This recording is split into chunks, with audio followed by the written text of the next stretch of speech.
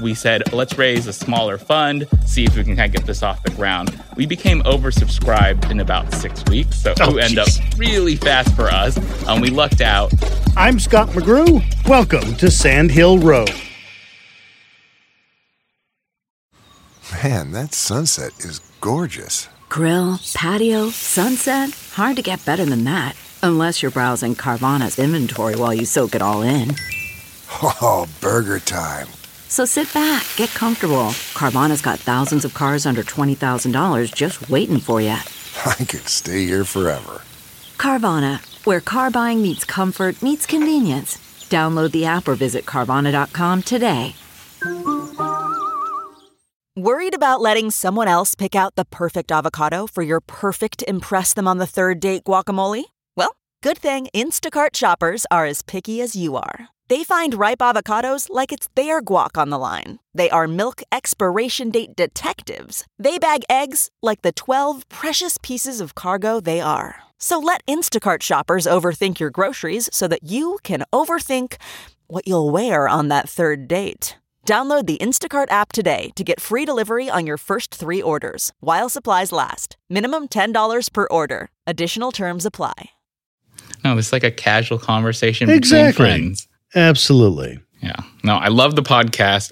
As the pandemic wound down this year into, well, whatever it is we're calling it now, Mendel Chuang said he found himself with a bit of extra money. The way you find yourself with extra money if you were at Google before the company's IPO. 1, 2, 3, 4, 5, 6, 7, 8, 9, 10. Okay, and you? 1, 2, 3. Okay, that's got it. Mendel and his business partner and husband, Derek Langton, started to invest that money, which caught their friends' interest. And all of a sudden, they had an investment fund. Where did the money come from? Yeah, so we lucked out in working with a variety of different investors that really kind of believed in what we were doing and the thesis of what we had. And so we have over 80 investors, and they range from people who've worked at places such as Google, Apple, Microsoft, some of the large tech companies, as well as some who have worked at very successful startups, including Stripe, Carta, and Toast. The end result is a small pile of money called the Acquired Wisdom Fund, run by an accidental VC. $5 million in the fund, right? Yes. That's a really, really nice house on the peninsula. Yeah. It's not much money, but it's a darn good start, I think. Yeah, so for our debut fund, we are actually really excited that we were able to raise this. It's one of these things we're just getting started. We're going to see how this goes. Our initial check size into startups is about $25,000 to $75,000. So it's not a huge check, and that actually allows us to be very collaborative with other investors. So we can either help kick off the round for the startup or help fill out the round. But it allows us to work really well with other VCs out there, other investors. And so one of the really nice things about having a fund of that size, it allows us to share deals with other GPs. They'll share deals with us, and we get to be very collaborative and work with them. There are plenty of venture capital firms that do seed investment or very early investment, which you're doing as well.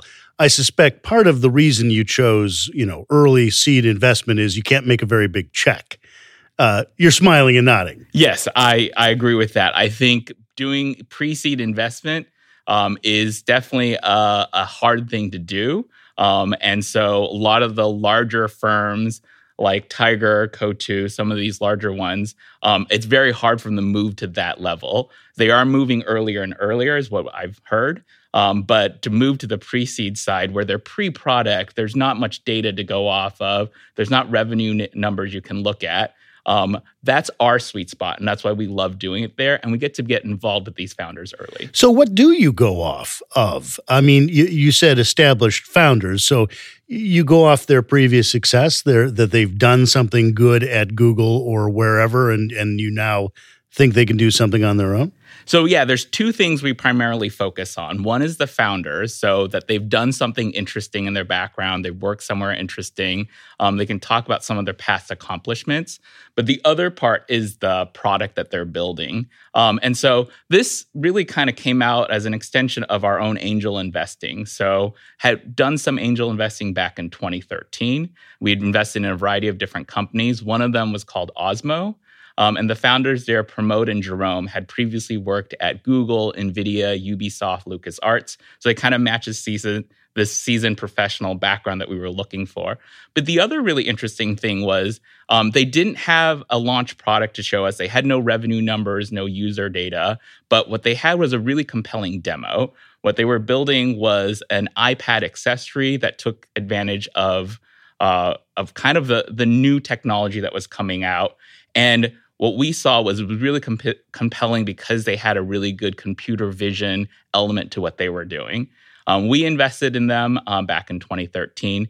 They went on to be acquired by Byju in 2019, and Byju is now India's largest ed tech company. So we're looking at a pretty good return there. And more importantly, the relationship we built with the founders over the years has been really amazing.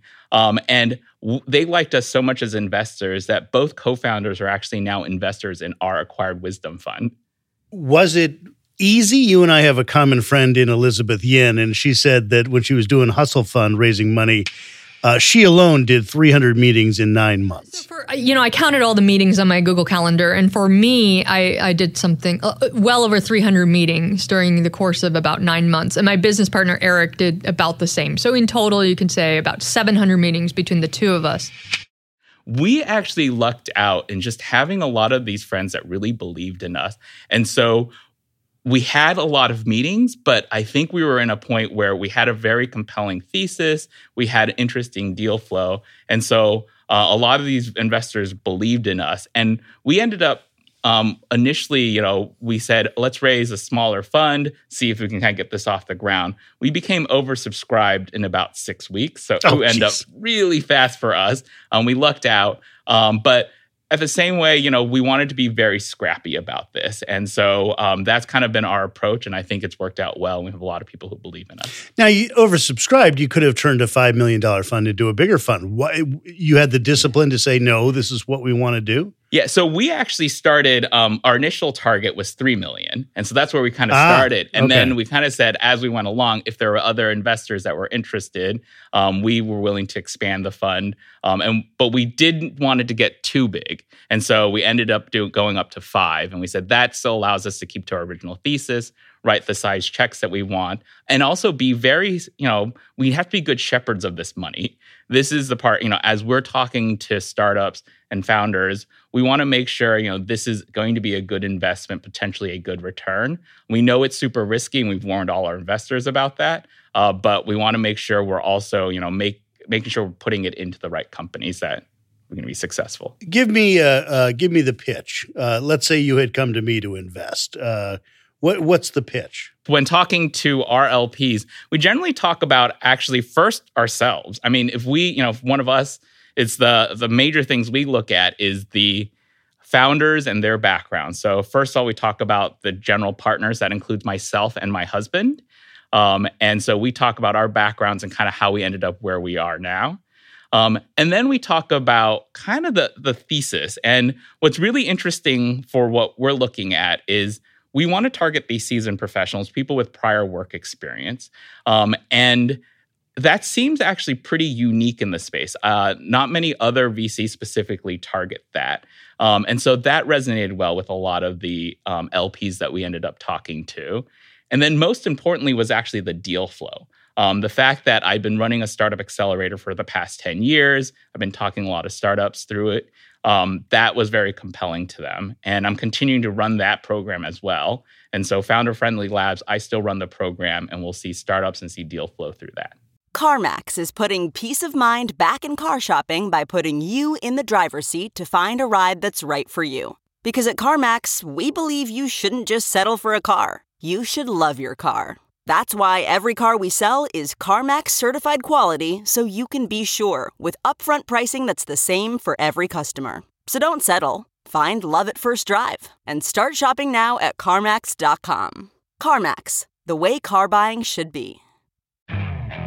Okay, picture this. It's Friday afternoon when a thought hits you. I can spend another weekend doing the same old whatever, or I can hop into my all-new Hyundai Santa Fe and hit the road. With available H-Track all-wheel drive and 3-row seating, my whole family can head deep into the wild. Conquer the weekend in the all-new Hyundai Santa Fe. Visit HyundaiUSA.com or call 562-314-4603 for more details.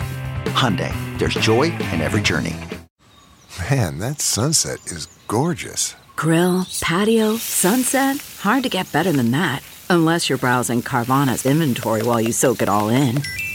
Oh, burger time.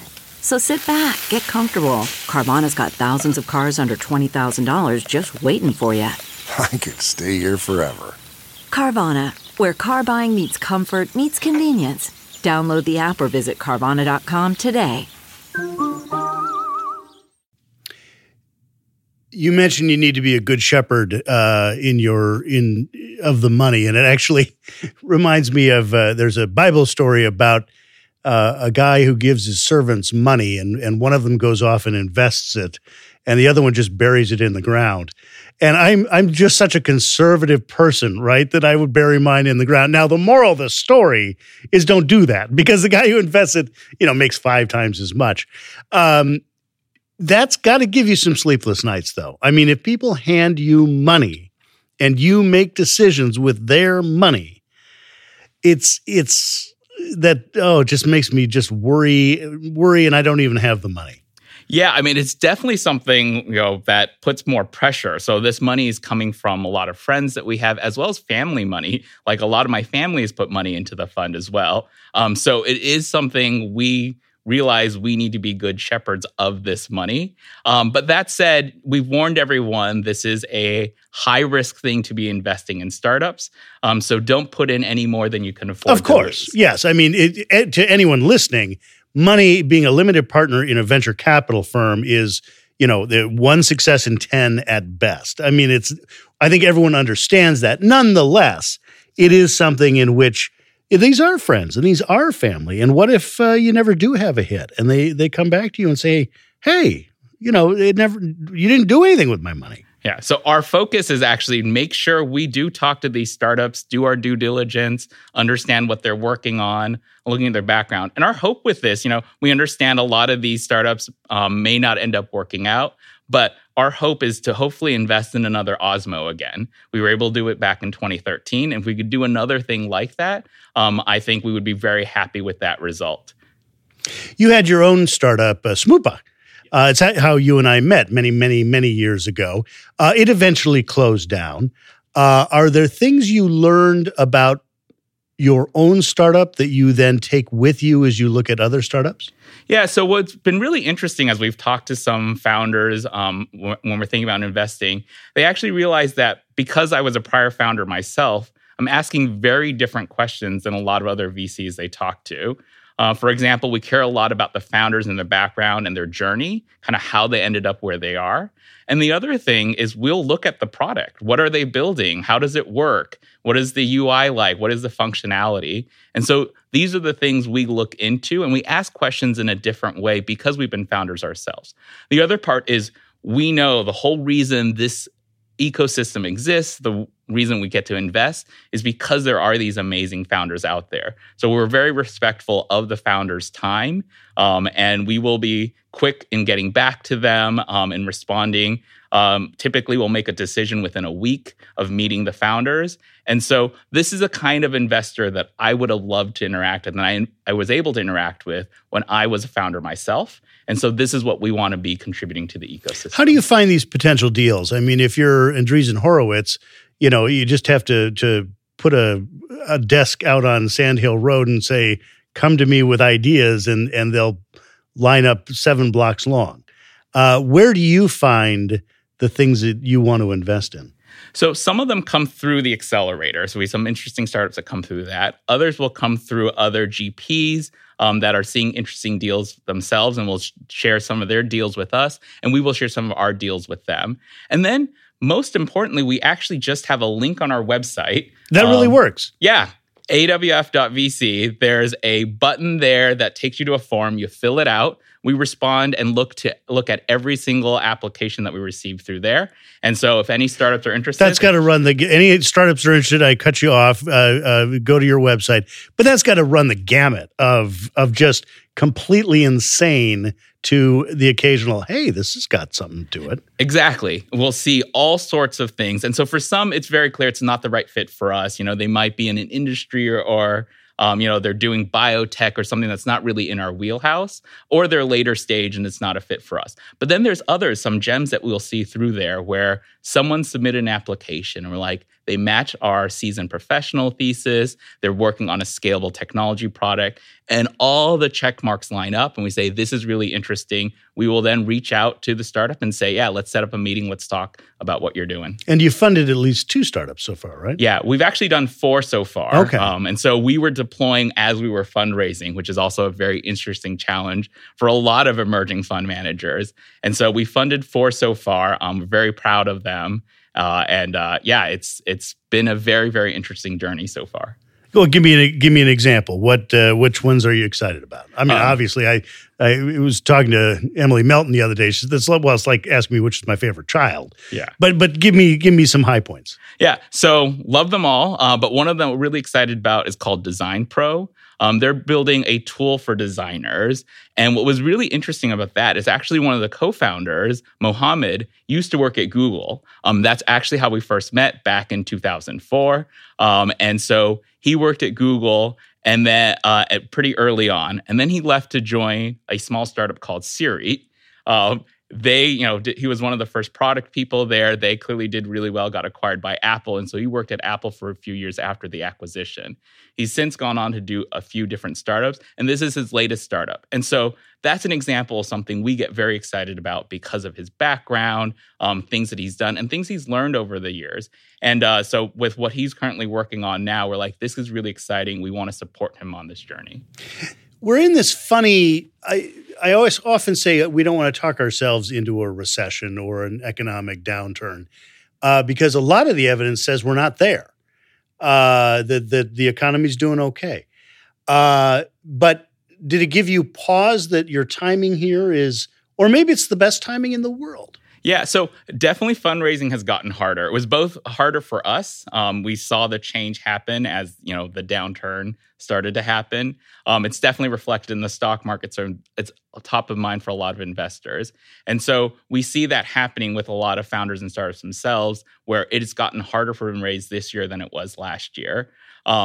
That said, we think some of the best companies are going to come out from these times. I think, often do. Yeah, startups have to be scrappy. Getting funding is not as easy as it was, so they need to be careful about their runway and their burn, and all these things that I think just as a good startup, you should be concerned about. How do you make money? How do you make more money than it costs you to get that customer? And so a lot of these things they need to be thinking about. So we actually think this is going to actually be some of the best time to be investing. So, over the next couple of years, I think a lot of great opportunities are going to come around. And we think as investors, we're well positioned to take advantage of that. When you were fundraising, were there people you turned down and said, you know what, no, I know you want to be in the fund, but I'm not going to let you? So yes, so it does happen. And it mostly comes down to fit. I think what's really important, just as startups should be very careful at the investors they take, same thing goes for general partners. When you're raising a fund, you want to make sure there's kind of the right investors involved. So for us, we primarily focused on high net worth individuals, people with the money that they can. This explains why you never pitched me. Hey, I tried at one point. Yes, I remember you did. Yes, you did. You had mentioned earlier that your husband, Derek, is the other partner in this fund. And I should point out to the listener that he's in the room. He's been taking pictures. He's very proud of you. Can I say hi? Can I say hi? He says from off camera. Absolutely. Or off microphone. Explain to me the decision-making process if you have 2 partners and you are married to that partner, if one says this is what we should do and the other one says no. So it does happen at times where we might disagree on stuff. Generally, first we discuss it. And so we kind of say, all right, here's what I think about this, here's what I think about this. Because we have such a long-standing relationship, and this is honestly what we like to see about startups as well. If the co-founders in a startup have some prior relationship. Yeah, there's a certain marriage to that as well, yeah. Yeah, so it bodes well that. But we'll discuss it. And oftentimes we actually, one of us will bring up something the other hadn't thought about. Like, oh, did you think about this market problem? Or there is this opportunity with it. And we're actually able to talk it out and convince each other of it. That said, in investing, not everyone agrees. And we see this even with other GPs we work with. Some are very excited about a deal that we're not at all excited about, and vice versa. And so we will discuss it. And if that works, it's great. But otherwise, if one of us has strong enough conviction, we will still make that investment. Mm-hmm. And I say, yeah, I really believe in it in these reasons. And I say, I don't necessarily agree with them, but you sound convincing enough that let's just go, let's try it. Now, the one advantage to having a disagreement with a GP at the office on Sand Hill Road is that you get to go home at the end of the night. And maybe you still maintain that friendship and no hard feelings, et cetera. But when you go home at night, you're just, there he is. Yes. So he's right there. We live with our decisions, but we both know investing is really risky. And we actually did our angel investments together. That was discussed between both of us. And so we have a history of looking at startups and investing in them before. And so we just kind of see this as an extension of that. Mendel Chuang won half of the Acquired Wisdom Fund. Now, earlier in the podcast, as I was talking with Mendel, I mentioned Elizabeth Yin and Hustle Fund. Her fundraising story was the focus of an episode of Sand Hill Road back about 3 years ago. At the end of the meeting, I asked him, so what do you think? Trying to close him. And he said, well, I don't want to say the wrong thing and call you a meek Asian woman, but I question how you'll lead a company of 100 people. And that just really shocked me because, frankly speaking, nobody had ever said anything like that to me before. But it was actually very illuminating to me. I think, at first I was angry. Obviously, I thought that was an inappropriate comment. It's one of dozens of interviews you can find in our archives. Take a look. I'm sure you'll find lots of interesting stories from Sand Hill Road. Sand Hill Road is produced by Sean Myers under the leadership of Sarah Bueno and Stephanie Adruni. For more interviews with Silicon Valley's most influential entrepreneurs, check me out on TV at Press Here. That's Sunday mornings on NBC Bay Area and everywhere in the world on iTunes and at PressHereTV.com.